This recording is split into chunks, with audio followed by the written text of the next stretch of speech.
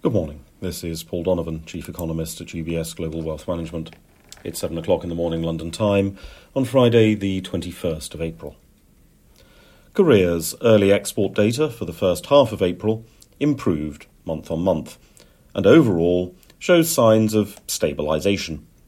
Semiconductor sales in particular picked up.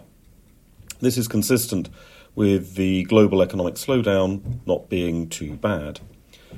Consumers' demand for durable goods has obviously slowed from the hedonistic orgy of spending of 2021. There was no way that was ever going to continue. And supply has been exceeding demand for quite a little while now. However, unemployment is still low in the major economies, and that means that there is unlikely to be the sort of abrupt drop in consumer demand that is generally associated with job insecurity. We are still in a situation where, for consumer goods at least, record supply is confronting more modest demand, however. On which point, UK retail sales were weaker in March. This, however, is probably weather-related. It rained in March. A lot. The UK is not used to this much rain. Rome gets more rain than London does. And as a result, the British consumer stayed indoors and had a nice cup of tea, rather than rushing to the garden centre to update patio furniture. There are some signs of consumer rebellion emerging in the fight against profit-led inflation. Food stores had falling sales volumes, as growing awareness that maybe not all the price rises are fair, and budget constraints created by the extraordinary price increase are starting to have an impact. One point worth noting is UK motor fuel sales volumes are 8.5% below their pre-COVID levels. 44% of UK workers work from home at least part of the week, and almost 26% of UK retail sales are now done online.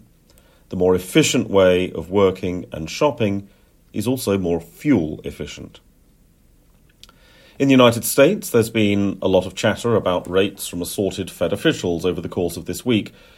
The general conclusion seems to be an acknowledgement that banking system volatility will be a consideration at the next rate meeting, but there will still probably be another hike.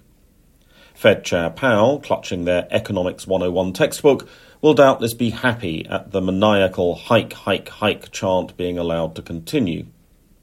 However, there is also evidence that the more qualified members of the FOMC are reaching the limits of their patience, and that the May tightening of monetary policy may be the last. Of course, quantitative policy and regulatory policy could and probably will continue to tighten liquidity conditions. Elsewhere, there's not much to get excited about on the data calendar. There are some business sentiment opinion polls out there which will fill media space and are not necessarily terribly useful in understanding reality. It's worth reiterating that for corporates, the first rule of profit-led inflation is you do not talk about profit-led inflation. So the price subcomponents of these opinion polls should not be taken too seriously. That's all for today. Have a good day.